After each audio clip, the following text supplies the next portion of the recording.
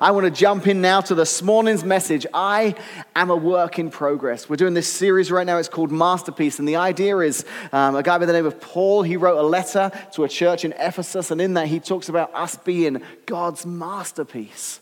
When he sees us, he sees something of incredible value and incredible importance. We are God's masterpiece. And that should help define our identity.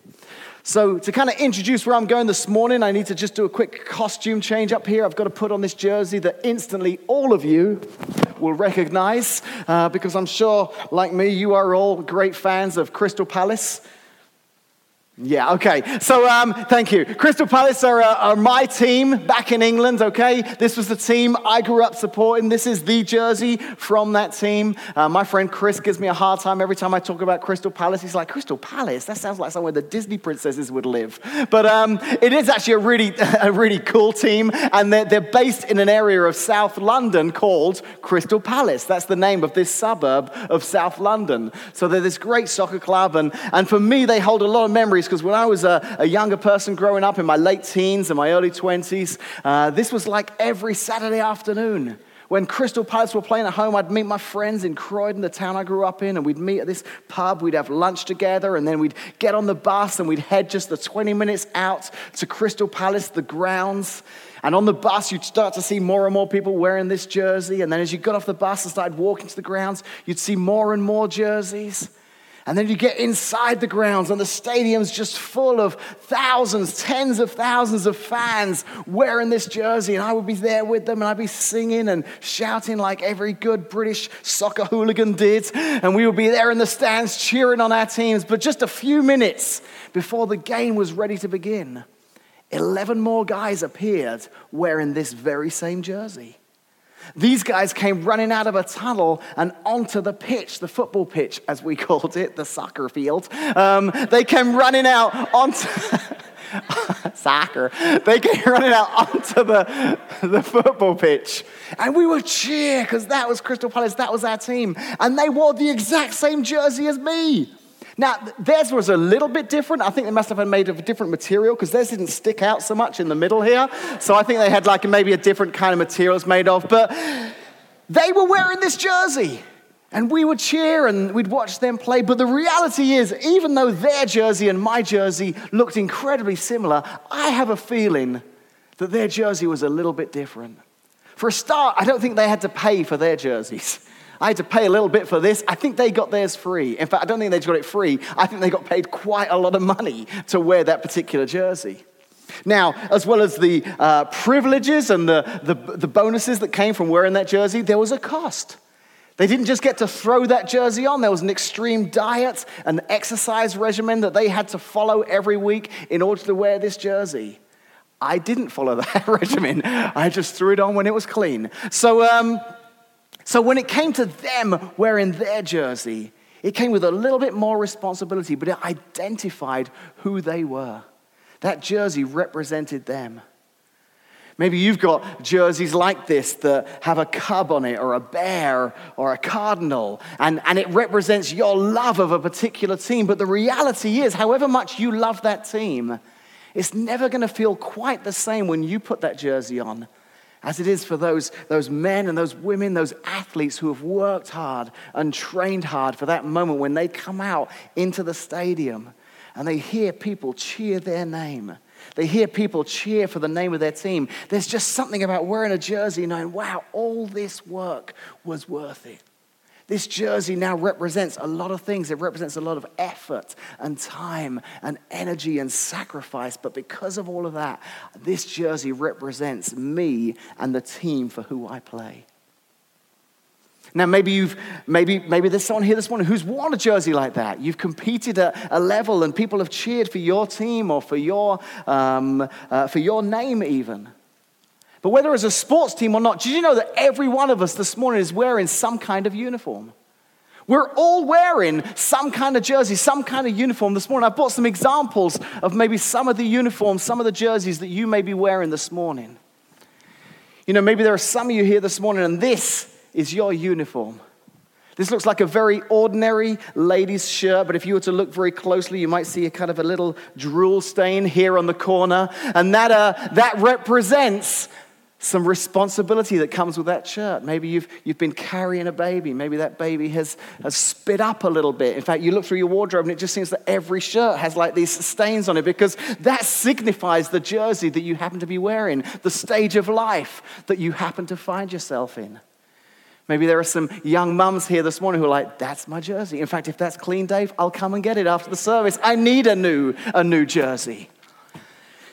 Maybe some of you this morning are wearing a uniform or a jersey that looks a little bit more like this. I know we have a few people that recognize this emblem here, Caterpillar. Maybe some of you, this is your uniform. This is your jersey. You wear this every day of the week. This represents some pride and some privilege that you have in the company that you work for. And maybe it's not Caterpillar. Maybe it's another logo that's on your shirt. But when you go to work of a daytime, you have that logo. And that represents the hard work and the sacrifice that you've had to put in for this particular job. But with it comes some great rewards and some great privileges of working for this particular company. And you like that. You know, maybe you're here this morning and you don't go to an office every day. You actually go somewhere that requires maybe some building or some skills that you use your hands for, okay? We got one here that says solid rock construction. Maybe you're in the building field, or maybe you fix cars for a living. If you're in any of those, please come see me afterwards, because I can't do any of that stuff. I really need to know more people who wear shirts like this, because I always have a mess I've made that I need fixing, because I've tried to do it and it really hasn't gone well. Okay, maybe this morning your uniform looks something like this. I borrowed this from a gentleman in our church. Maybe you wear something that represents the police or the emergency services or the military. I picked this up yesterday and it was so hard having it in my car not to just put it on. I really feel like I could have gone anywhere, parked anywhere. I could have got... But I didn't. I kept it here. I think the guy was a little bit nervous when he lent it to me that may happen. So... But this carries a great deal of responsibility and honor. Maybe it's a military uniform, but your uniform, your jersey represents a person who, when people are running away from the scene of a situation, you're normally the one running towards it. And we want to thank you if that's your role, if you serve in the military or the police or the emergency services in any way. That's a huge responsibility. We rely on these people. They make a massive difference. I've got one more jersey. This is my final uniform I wanted to show you this morning. Now, you may not recognize this first off, but if I tell you that this particular shirt's normally worn tucked into the pants, sometimes tucked a little more into the pants worn a little higher. This particular shirt represents someone who's lived a longer life, someone who's got more of a legacy to show. Maybe the person wearing this shirt has raised a generation, and that generation is now raising their own generation. The wearer of this uniform, this shirt, they're in a great place in life. They get to have the grandkids over and give them ice cream and candy and just love on them and spoil them and then send them back to mum and dad. It's fantastic. But maybe you're here this morning and this represents the uniform that you find yourselves wearing. I could go on and on, couldn't I? There are so many different uniforms, so many different jerseys that we find ourselves wearing. There's a lot of expectations that come with some of these, but there's also a lot of privileges that come with many of them as well. But you know, there's another jersey that many of us here this morning are wearing. There's another uniform that actually takes precedence over all others in our lives. And that particular jersey, that was brought at a very great price. It cost an awful lot, but it was actually given to us to wear free of charge. It was a free gift that was given to us. This particular jersey is priceless. And the wearer of this jersey is identified as a son or daughter of the King of Kings, of God himself. The wearers of this jersey, it screams out, we are God's masterpiece. The Bible talks a lot about being clothed with new robes, about this new jersey that we get to wear, that signifies that we are God's masterpiece. And that's the title of this series. It's the idea that we are God's masterpiece, that we will spend a lifetime fitting into the jersey of Christ. It's a lifelong process of stripping off the old and putting on this new jersey that we find. You know, that phrase there of stripping off the old and putting on the new, that's not something I came up with. That's the words of a man named Paul. And in this series, we've been looking at a particular letter that he wrote to a church in Ephesus, where he talked about this whole idea. In the first week, we talked about the fact that we often find labels on our lives, but whatever label we've put upon ourselves, whatever label's been put upon us, God gives us a new label, and that is that we are adopted members of God's family. If you are here this morning, you've made a decision to follow Jesus. If you said, I want Jesus to be the most important part of my life, then you've become an adopted member of God's family. That's your label. In week 2, we carried on through this letter that Paul had written to this church in Ephesus, and we talked about our identity. We talked about the fact that our identity is made up of certain markers, many of which we don't have any control of. Our race, our sex, our gender, I guess that's the same as our sex, our socioeconomic standing. We don't have any control over those, but they define who we are. We talked about the fact that actually some of those things can bring division in the world. Some of those things, depending on what your identity is, can actually bring division. But they should be our secondary identity markers. Our primary identity markers that we are children of God. We are all part of the family of God. And in recognizing that, it brings down those dividing walls that those other markers can create. So this morning I want to talk more about this idea of identity, who we are, what it looks like to be a follower of Jesus. And we're going to talk a lot about what that looks like through the analogy of the jersey that we wear. Because I think many of us are familiar with jerseys. It might be a Cubs shirt or a Crystal Palace shirt or a Bears shirt, but we recognize them, don't we? We understand what they represent. And we're just the fans. Imagine how much more for the players that get to wear them. For example, here's one player. His name is Aaron Rodgers. He plays for a team called the Green Bay Packers. I apologize. I know I'm going to be in trouble for using this particular quarterback. I'm not a huge fan of football, so I just Googled the top 20 quarterbacks, and he turned out to be at the top, and I couldn't see the Bears anywhere, really, unfortunately, in that list. I would love to have used them, but I thought, okay, this guy will work well for my analogy. Because here's the deal. When this guy puts on this jersey, and when the Packers play the Bears at Soldier Field, he throws for the Packers. That's the team he's signed up to play for. As much as I'm sure the Bears fans wish he could play all-time quarterback for both teams, the reality is he can't. Because of that jersey he wears, he can only play for the one team, the Green Bay Packers. You see, Paul talks about this with the jersey that we've been given. The jersey of jerseys, this identity that we are children of God. But he says that's what identifies you as his children. Because when we wear that jersey, it identifies us as children of God. But it also says that we are not something else.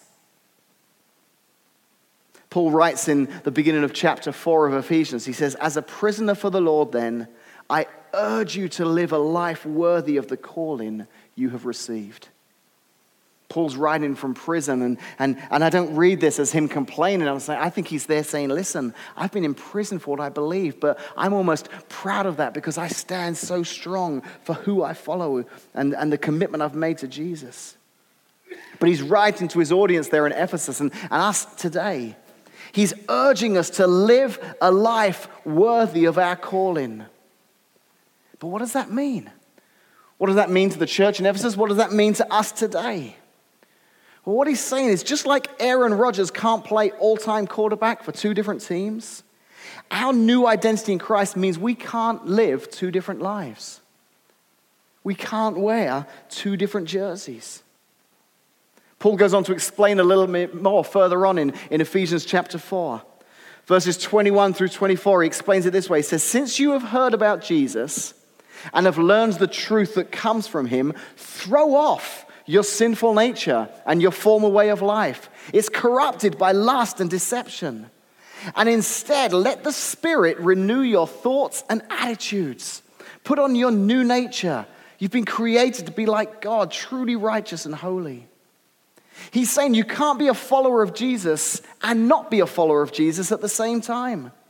When you put on that new nature, your new jersey, it's time to throw off the old jersey. You know, another way to explain this, another analogy, another metaphor is food.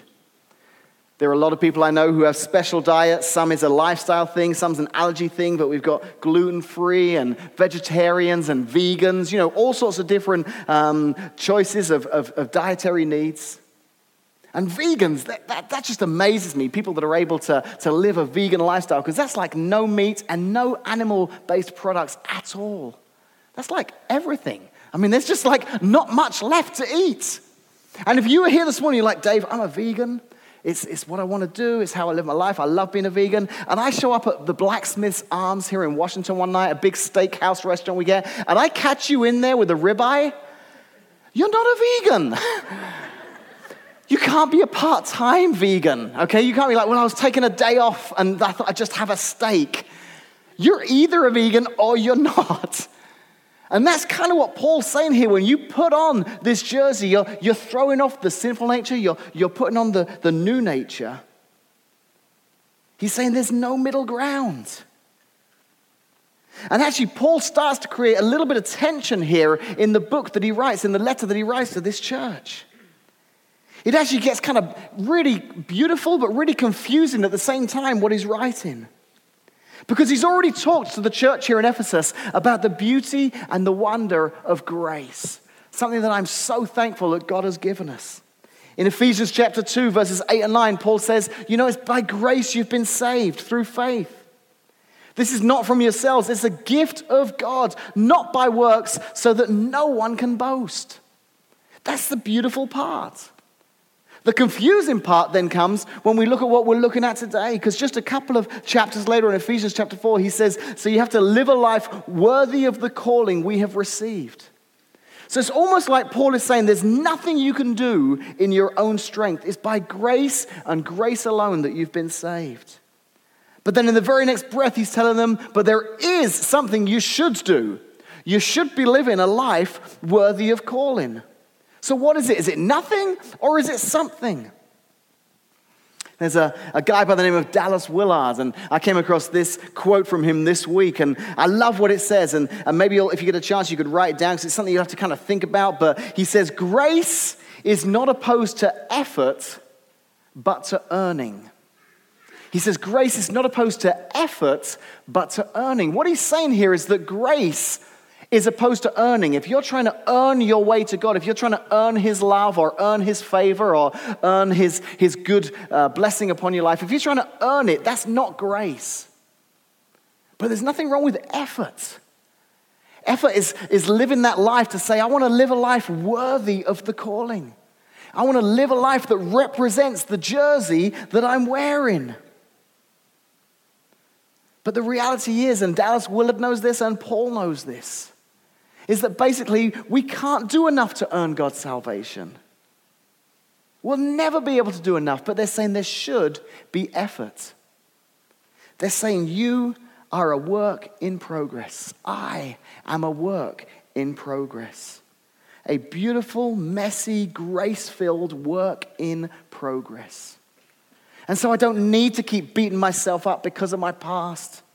But I must also be determined to not live in my past any longer. So Paul talks about what it looks like to live this life worthy of the calling that we've received. And he starts to go through in chapters 4 and 5 and list some different things that represent the old life and some things that represent the new life. I'm not going to read all of them this morning, but I've provided a summary of some of the things he says in list form up here. These are some of the things that represent the old life and just some of the things that represent the new. And I wonder if, like me, as you look at these two lists, if you find yourself thinking, well, I'd like to live a life that maybe is more representative of the new life. I'd actually like to get away from some of those things that are representative of the old life. But then we run into a little bit of a problem, don't we? You see, I look at this list, and even though Dave Jane, I'm striving to live that new life, every now and again, things still creep in from the old life. If I'm perfectly honest with myself, I still have some issues with greed in my life. I know that that's there. You know, sometimes, you may find this hard to believe, sometimes I get upset when things don't go my way. I feel that old life creeping in. Brawling. If you know me, you'll know that's still a huge problem. Brawling. Last week in the blend, someone was in my booth and it just all broke. I'm just kidding. Brawling's not really an issue I struggle with anymore, but anymore, ever. But because if I did brawl, I'd always come out second. That's the reason. So, but the reality is, anyone here who's a follower of Jesus have you ever felt like just the old life just still creeps in, doesn't it? Even though there's a part of you that desires to live the new life, it's like there's a battle with the old life. And here's where that sports analogy breaks down. You see, Aaron Rodgers, it's not just that he chooses not to throw the ball to the other players, although maybe sometimes he does, but it's not that he chooses not to intentionally throw the ball to the other players. He's actually under contract.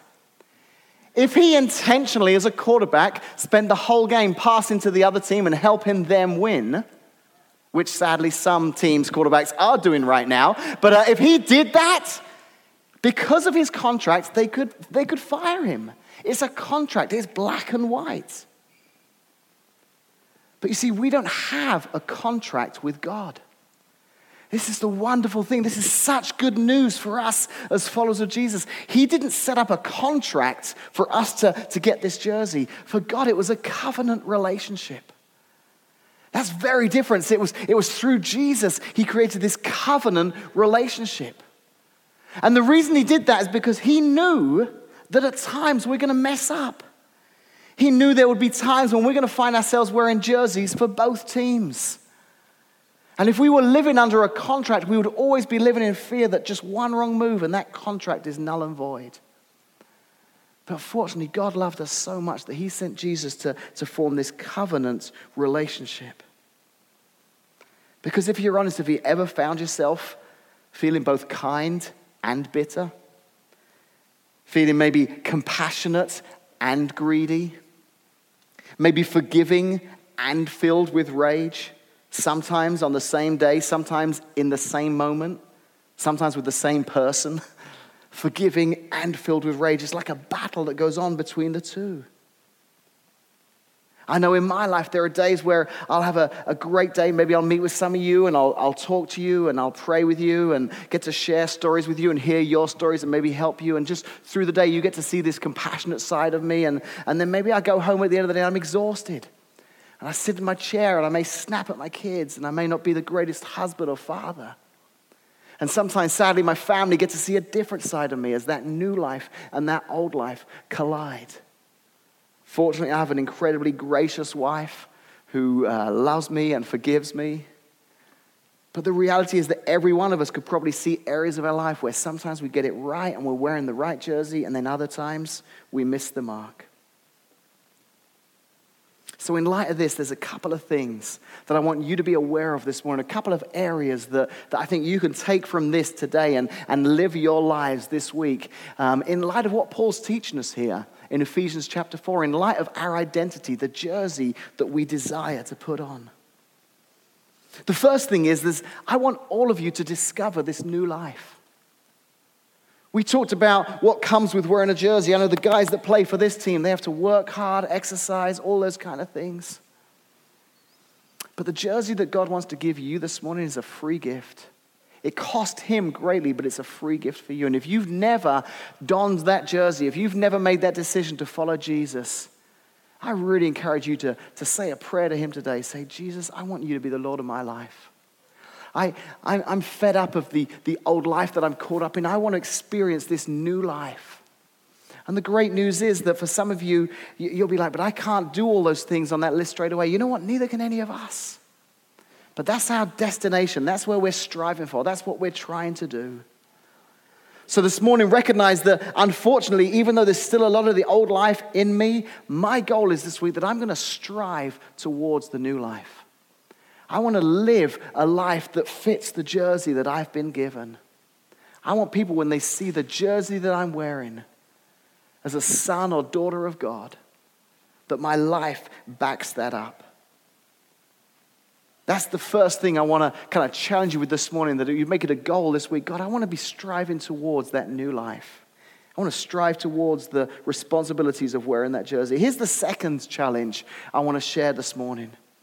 In light of this, in light of the fact that you and I very often find ourselves wearing two different jerseys in the same day, some days living the new life, some days getting caught up in the old life, I want to challenge you on this as well. Maybe some of us need to stop taking on the role of referee. Maybe some of us need to stop blowing whistles, throwing flags, calling penalties. Oh, that person can't be a Christian. He's greedy. Or have you heard the jokes he or she makes? He can't possibly be a follower of Jesus. Did you see the post on Facebook? No way. We do that a lot, don't we? We blow the whistle. We look at these passages of Scripture as if they're rules to be followed rather than a relationship to be cultivated. And instead of recognizing that we too are a work in progress, and someone could very easily blow a whistle or throw a flag at some of the things we say or do, and that's in public. If they knew some of the things we thought, it would be very easy to call those fouls. Maybe some of us need to say, you know what? I know that person's striving just like I am to find that new life, to discover what it means to wear that jersey and not be the referee. Now, I know this is hard. When we look at that list, we're like, man, but that's hard to strive after that. Well, here's the good news. Paul gives us a little bit of a clue as to how we can achieve this. My boys cut the grass at my house, Ben and Will, and they're brilliant. We've actually got a new system this year where they're taking it in turns. One cuts the grass one week, the other cuts the grass the second week. Last year we had this system where they cut half each, and then it got to the point where they couldn't both do it on the same day. So throughout the summer, my grass was always like a different length because one would cut it on Monday and one would cut it on Friday. But the other day, Ben was asked by a neighbor if he'd come and cut his grass. He was going to pay him. Ben's like, yeah. So Ben gets there and he starts up the mower and he starts to push it. He's like, whoa. You see, we have a powered mower. When you squeeze that handle, the wheels turn by themselves, and this guy didn't. This guy had a push mower. Ben's like, what's up with this? I gotta push this thing? Here's the thing. You can still cut the grass with a push mower. It's possible. But man, with a powered mower, I don't know, some of you are like, dude, you should check out a riding lawnmower. I know. There's even better options. But with a powered mower, it just it moves the mower by itself. Listen to what Paul says here in Ephesians chapter 4, verse 16. This is really, really important. He says, I pray that from his glorious, unlimited resources, he will empower you with inner strength through his Spirit. Then Christ will make his home in your hearts as you trust him. Your roots will grow into God's love and will keep you strong. Now all glory to God who is able through his mighty power at work within us to accomplish infinitely more than we might ask or think.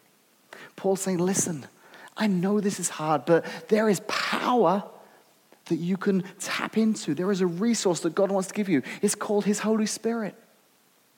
This week you can pray and say, God, I want to strive to live that new life, but God, I'm going to need your help. God says, that's fine. I've sent my help. It's my Holy Spirit.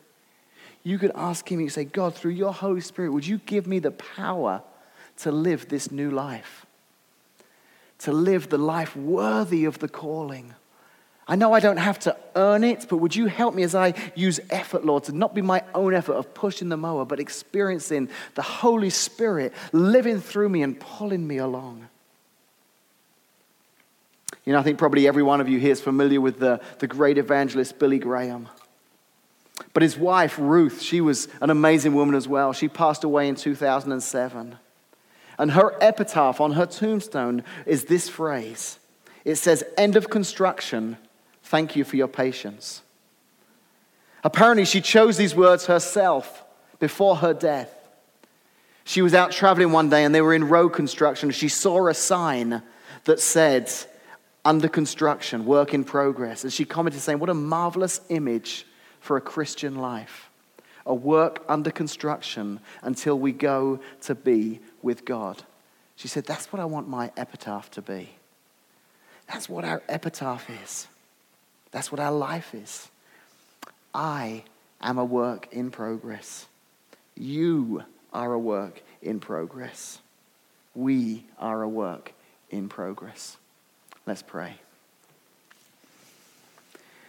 Father, many of us are wearing jerseys today that represent so many different lifestyles and so many different careers and positions of life.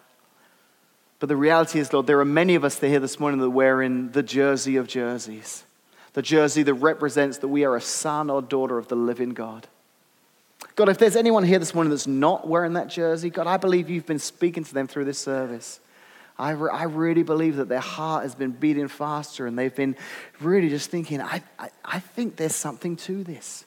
I see this in my family. I see this in my friends. And I can see that this is more than just a religious belief. This is a lifestyle. Lord, I pray that they would experience what it is to wear that jersey. And for those of us, Lord, who are wearing the jersey, but who sometimes find ourselves throwing the ball to the wrong team, we know, Lord, the responsibilities and the requirements that come with wearing this jersey, but sometimes we mess up. Thank you, Lord, that when you look at us, as Paul pointed out, you see that we're a work in progress. But that's not going to stop us from living the life worthy of your calling, from striving to be who you want us to be. So help us this week. Help us to pray that prayer, to say, Lord, through your Holy Spirit, would you give me the power to live my life for you this week, to strive after that new life and to put behind me the old life. In Jesus' name, amen.